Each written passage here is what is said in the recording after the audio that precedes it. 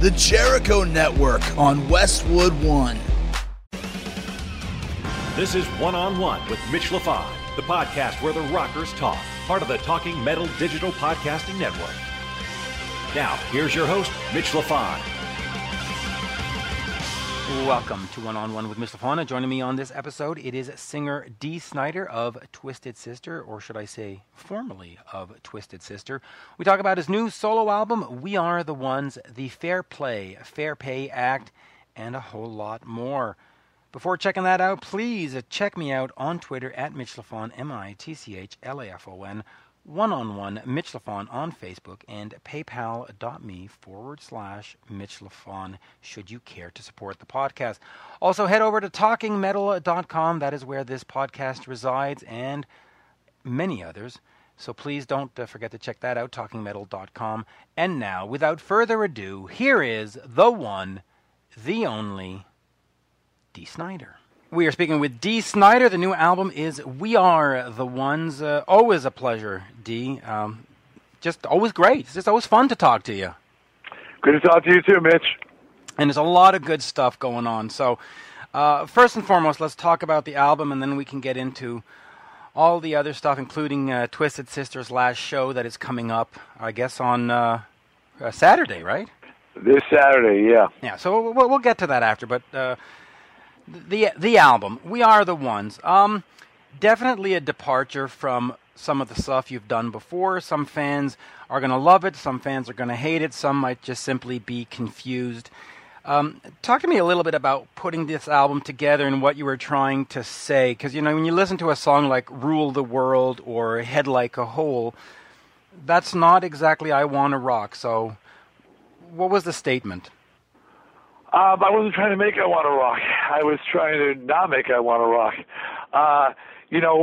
With the end of Twisted Sister, I was really closing the door on the musical, the touring, the recording element of my career. I hadn't done any new music in a very long time. In decades. Yeah, there was, To Hell and Back, which partially led to this record, as a matter of fact, which I'll get to. But for the most part, I had not pursued trying to write new music for Twisted Sister or trying to write music, period.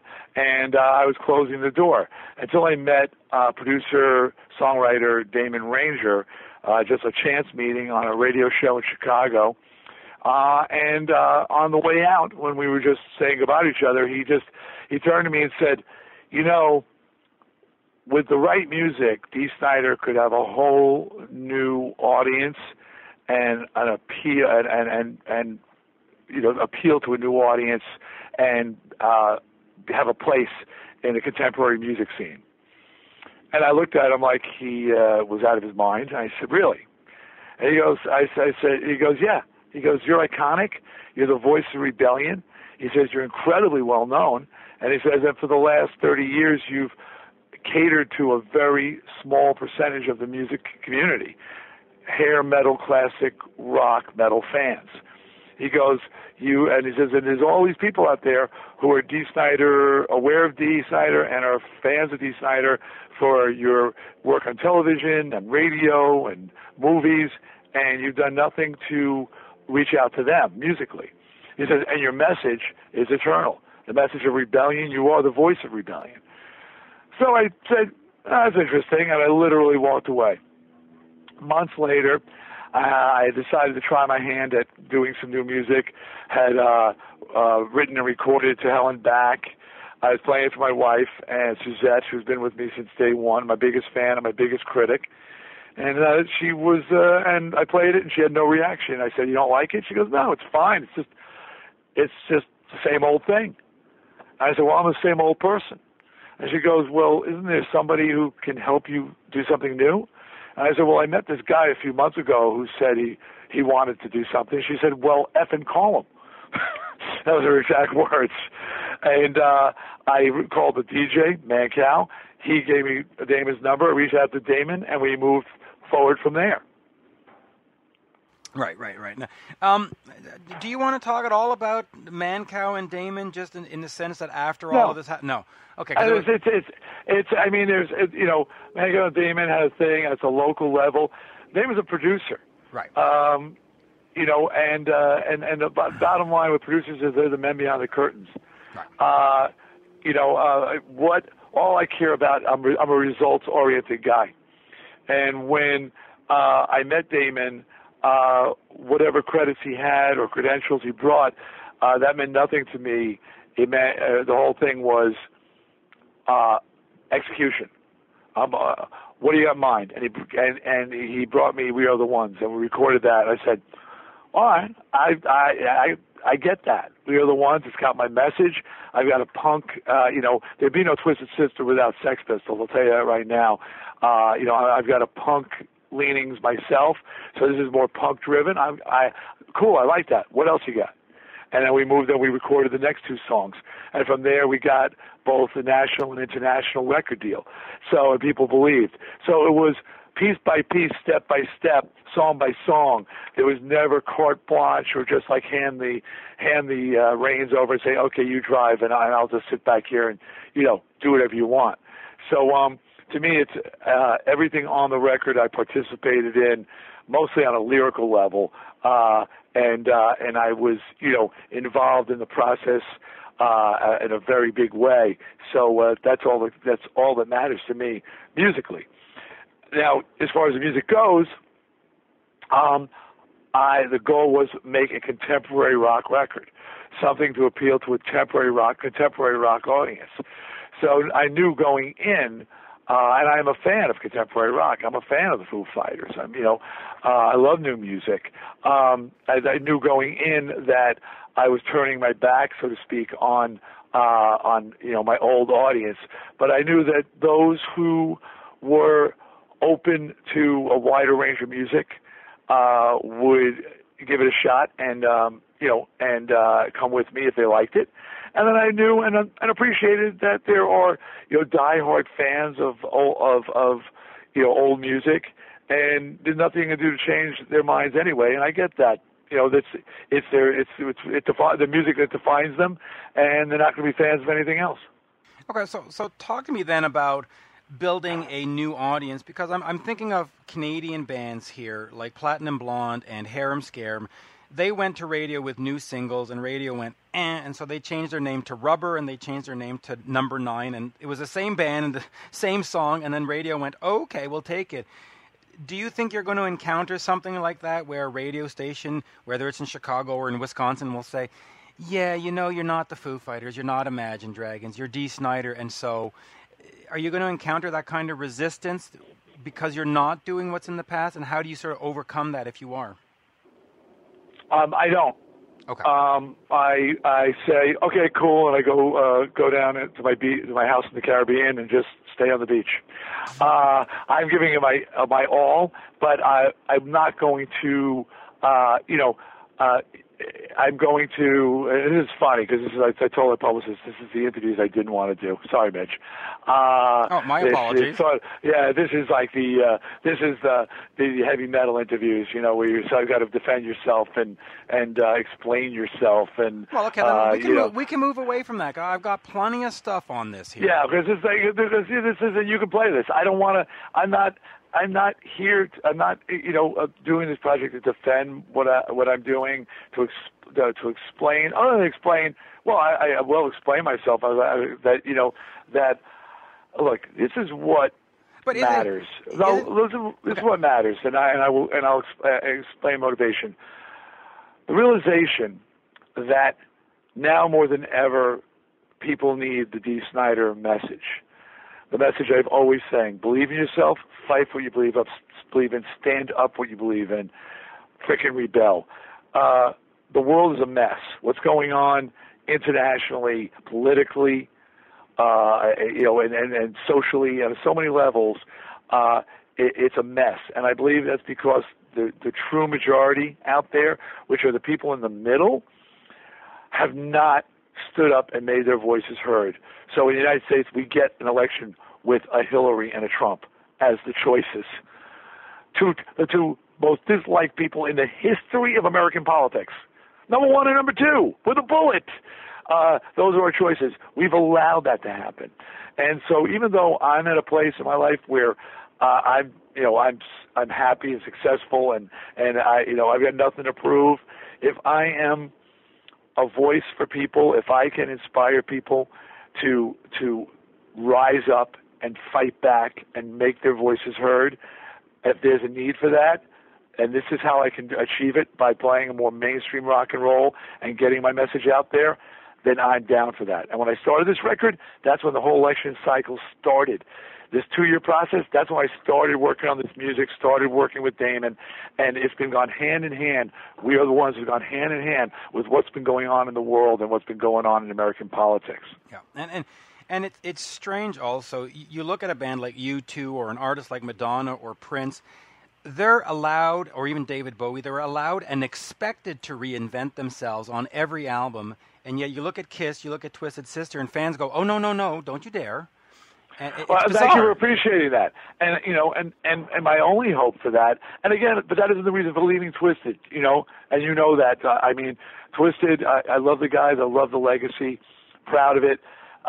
I've just crossed the finish line, man. I've been running a crazy marathon for 40 years, and it's really it ain't easy to keep up the level of performance. And so, if people go, "Are you sad?" I go, yes, but I'm happy because I've been just like I said, I've crossed the finish line. I'm crossing Saturday. We'll cross the finish line, and I've successfully done it in one piece. I've not lowered my standards. I've not disappointed my audience with my performances, and I'm walking off that stage. Well, hopefully, I hope I'm not jinxing myself. I'm not being carried off the stage or limping off the stage.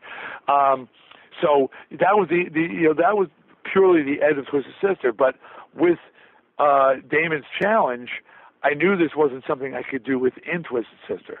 Some people said, well, why don't you do all new music with Twisted Sister? As you just said, that has no chance of being accepted. So I thought, maybe if there's any chance people will accept new music from Dee Snider that's not Twisted Sister, it'll be as Dee Snider. But there's a fair chance that won't be accepted either, because I certainly, have sort of defined myself, and I'm the driving force behind Twisted Sister. So many people say, well, you are Twisted Sister. So with the makeup, with the costume, with the name or not, you're still Twisted Sister. Right. So we'll see. So you mentioned the word fair. So the Fair Play, Fair Pay Act, and I'm not trying to be a devil's advocate. I'm trying to understand, and maybe you can explain this to me. In the old days, 70s, 80s, and before, AM radio and FM radio played songs from albums and paid artists nothing. A penny, half a penny, two pennies. No, nothing. Zero. Right. Flat zero. And now we got to the point where we've got YouTube and Spotify, and they go, well, they're not paying us. And it's like, well, okay, but how is it different from then? And of course, I'm not saying two wrongs make a right, because they don't. So what exactly are you trying to accomplish with this act, or having, we're not going to take it sort of be, I don't want to say the voice of it, but associated with it, and sort of take the stupid out of me and explain what's going on here? Well, you're a little uninformed, which is on purpose. That's part. No, that's part of the problem. Right. Part of the problem is terrestrial radio. That's AM, FM radio in the United States. I don't know how it applies to Canada, and I'm sure it doesn't. You guys have very different rules up there. Has not paid in the history of terrestrial radio. Has never paid the artist even a fraction of a cent. Okay, zero. The rest of the world, Europe, outside the world, radio pays the artists. Okay, Spotify and all these other, and Pandora and all these other outlets, they actually pay a fraction of a cent. It's so minimal. I believe that Psy, that Korean guy with that Gangnam Style, he got paid for 1 billion plays. 1 billion. He got $60,000 for Spotify. So you can only imagine what a band with 1,000 plays is getting. Okay, do the math. So it's not much, but they pay something. Now, The Grammys have been campaigning for many years now to get terrestrial radio to at least pay something, because not only would that recognize the value of the artists, that they're actually, they're giving the content for the radio stations, but there's monies that are being collected, hundreds of millions of dollars that have been collected and are sitting in banks that are owed to American artists for airplay outside the U.S. But the countries outside the U.S. will not release the funds until there's reciprocal agreement with American radio, because their artists aren't being paid. So everybody in the world is paying artists and recognizes it except the United States. And the United States isn't paying anybody. And if the United States radio would acknowledge the artists deserve to get something, the rest of the world will release monies that are sitting there already in banks for American artists, and money will flow both ways. But radio stations have stood by that it is promotion, and they've said it's promotion since day one. And to which I respond, yeah, Led Zeppelin needs promotion. Fleetwood Mac needs your radio promotion. These classic rock stations, their foundation is on multi-platinum records, who don't need any promotion. The fact that their music is well known is why they use the music, is that everybody tunes in to hear songs they know. So anyway, this is the Fair Pay, Fair Play Act, and why it is so important. But isn't some of the initial problem, though, with recording contracts where a young band sort of does a work for hire, and a record company says, we'll give you $10,000, and the band goes, yeah, sure. And then, 30 years later, they go, oh, man, we didn't see that was going to have value. Is there some artist responsibility? No, Okay. There's none. Radio is completely independent, and the artist has been at the mercy of terrestrial radio station. Satellite radio pays something. So every other outlet, no matter how small the amount is, and it is infinitesimal, and it's a joke in and of itself how little they pay. But they've all acknowledged that the artist deserves something for their product, except for terrestrial radio, which is held fast since Marconi, well, it's arguable that Tesla actually invented radio, and that's another discussion. But since the radio was invented, that day, in the United States only, they've said, no, we're not paying the artist for the product. We're doing them a favor. And it's strange, because I do know in Canada it's a lot different. The CMMRA, the camera, Canadian Music, whatever, rights, they really keep a good eye on that, and you have to fill in all kinds of forms. And it's unfortunate that the States does that to their artists. And Canada is incredible with its support of the arts and the artists and Canadian artists. I have nothing but the highest regard and respect for how the Canadian government and people have supported and just encouraged and protected their people, their artists, and with restrictions on, what can be played and can't be played. But it's all been with the interest of protecting your, Canadian artists and musicians, and that's just incredible. Bravo. Yeah, so let me ask you, I was going to ask you a Twisted Sister question, but let me skip that for now. Do the States do enough to protect and promote the culture and the arts? And, in Canada, we still have music in schools, and you go to Denmark or to Sweden, and there's music in schools, and they give out instruments. And are the States wrong in not fostering musical education and not supporting artists with radio play and things like that? They're absolutely wrong. Now, they would argue that, somehow art, the flower manages to grow in the junkyard. You know what I mean? Like somehow it thrives and survives, but how much greater would it be if it was encouraged and nurtured and protected? To use a garden analogy, how many more flowers would we have, and how would it flourish if it had some protection and help and on every level, So yeah, it's a shame. I mean, I've done things. There was a big music gathering in the New York area. It's actually all the high schools got together, and it was to bring attention to the plight of the music programs in schools in the United States. And it's like the arts are the first thing that are cut when there are budget cuts. It's never sports. And I said, look, as a rock and jock, who's as much a fan of sports as I am of all the arts, I recognize the need for both of them. So, well, what is the difference between the arts department, music departments, and the athletic departments?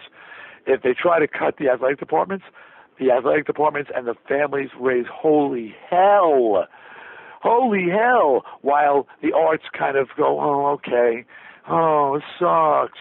They whine and complain, but they don't fight. And again, this goes back to the we are the ones. We're not going to take it. People are too silent, and they sit by too silently and are too willing to allow people on the either extreme, the left or the right, to drive the crazy bus. And we got to take back some control and fight for the things that matter to us. And the arts are something. And the arts are freaking important.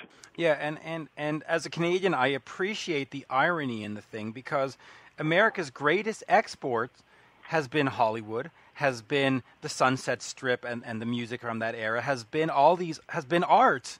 That's when you go to wherever it is, Syria or Iran or France or whatever, they talk about, the new Iron Man movie, and that's the first thing you're cutting, and it's peculiar. It is. And they will use, and you're absolutely right, but they will use that as an argument in their defense. They say, see, they're doing just fine without us. Without the budget in the school, and without the film program and the art program and the music program, it hasn't stopped us from being the number one power, when it comes to that kind of stuff. And so that's their argument.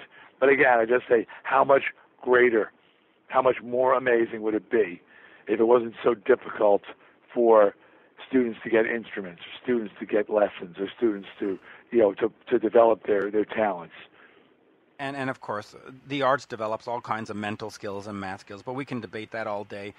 I would be remiss if we just didn't quickly touch upon the final show. Are you sort of emotionally prepared for that, for standing out there the last time, knowing that this is it? You know what?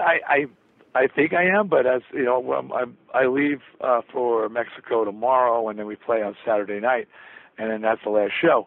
And I'm, my brain is like thinking, going, wow, it's really here. It's really, this is really it. Because unlike some of my peers like Scorpions or Judas Priest, who had no intention of retiring, or Ozzy, or Bowie, or Tina. The list is long and inglorious. Yes. The Who, Kiss, all these. Yeah. Right. So I don't know. Do they tell themselves they really believe it when they're up there waving farewell, that they're actually gone, or is it a ploy from day one, or they can I don't know what they think, but I know that this is very real. For me, and I don't know. When I'm in the moment, it's always been put your head down and rock as hard as you can, and get to the finish line, get to the end of the set. And I don't mean that in a negative way. I mean it like I view my performances like an Olympic runner, and they're running and they're going for the gold. And they're running as hard as they can, and their lungs are burning, and they're running out of breath, and their legs are killing them, but they push themselves, and you see them, they get across the line, and they practically collapse. That's the effort that any real pro puts into what they do, and that's what I put in. I work so hard it hurts.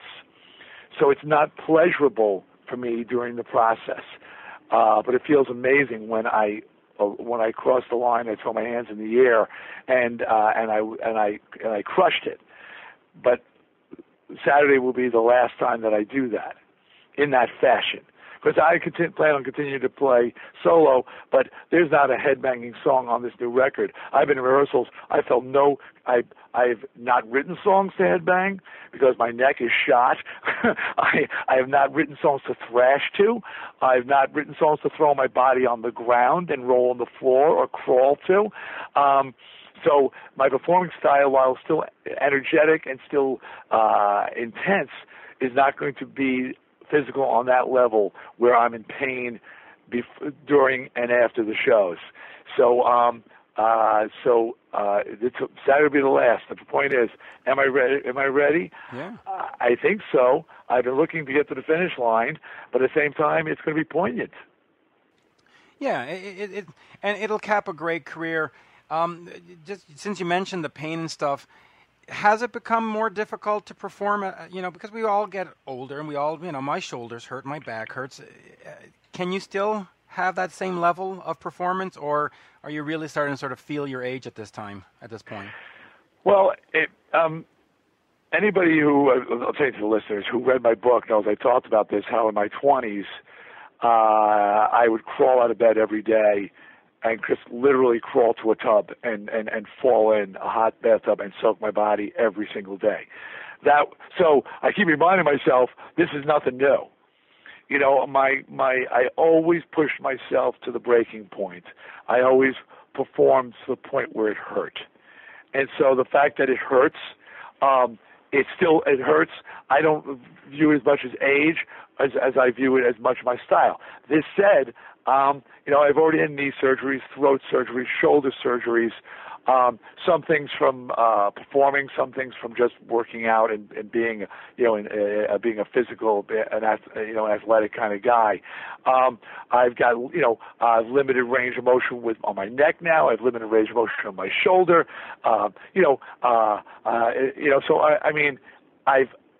There's things that are just wearing out. And so the pain has always been a constant for me. But, like I said, the stuff's wearing out. And I want to walk off while I don't want to finish when I can no longer do it. If it wasn't for certain surgeries, I wouldn't be able to do it as long as I've been doing it. My knee surgery, for one. Paul Stanley would have had 2 hip replacements. So people keep going thanks to the advancements in medical science when we would have been stopped in our tracks years ago. But I just I don't know. Is there some things that are actual that yes. Certain things are attributable to age, for sure. Yeah, and I see that it's 1:30, so you got to get going. Always a pleasure, and hopefully the interview ended better than it started for you, but there you go. It is what it is. We do our best. Do the best we can. Look at this. These are the questions that you, and that means the metal audience, want to ask. And they want answers they want to know. And I just said, I'm not doing this to defend myself. I'm doing this because I'm doing a new album because I feel challenged, and I see a place for me, at least message-wise. And ultimately, the fans will decide. And and like you said, like I have 2 paths in my mind. One is to continue on down this path and to tour and to do more music and do new albums and to keep working this end of it. And to that result, and I'm giving you a couple extra minutes here, Mitch. They said, well, what are you looking for? A million-selling record? I said, no, I'm looking for signs of life. I'm looking for, just like when Twisted Sister started out, when we first showed up places, trust me, it wasn't a room full of people going, yay. It was most of the room going, what the F? You remember, we predate Motley Crue and predate Rat and predate Poison and all those bands. And they were going, what the hell is that? But there was always a certain portion of the room that was going, yeah, I love this. So I'm looking for some passion to find my audience. And so I'm just looking for that, signs of life. So if I see that, if I see that in sales, I see that in reaction, I see that in attendance at shows I do, then I'm going, you know what? I'm going to keep on keeping on. But if I just see there's rebuked, I'm rebuked. Yeah, you're Dee Snider, and you need to stay Dee Snider and Twisted Sister. I'll go, okay, fair enough. Well, I'll tell you this, that wasn't, I'll just say this before we hang up. That wasn't the arc of the interview I was trying to create. I was trying to get to the end game of being an artist should be free to create the art that they want to make, and that's what an artist is supposed to be. And isn't it sort of a shame that artists themselves sometimes put themselves, like AC/DC will never do a jazz album because they have to be AC/DC, and at some point I find that regretful, because it would be nice to see what those guys could do outside of their box, and because it could be interesting, and sometimes it works and sometimes it's a failure, you know. Yeah, and I appreciate, and you know, I'm sorry to jump on you back there, but okay. I appreciate that you appreciate that. It is an ongoing frustration throughout the history of, but it seems to be more with metal, you know, more with heavy bands. Which is, you was mentioning Madonna and Bowie, and artists who have changed their style, and people go, oh, cool, within other mainstream rock world, but in the metal world, Metallica does Load, which was an incredible album, and some people were screaming, oh, are you kidding? That was it wasn't Metallica, but it was a great record. They were trying to expand. One of my favorite Motorhead records is Another Perfect Day. But it's not a Motorhead record in the traditional sense, and people hated it. So many bands who have tried to, heavy bands who have tried to go and deviate from what was expected of them have gotten just a hostile response from their fans. True, but I'll say this about the fans, though, in metal.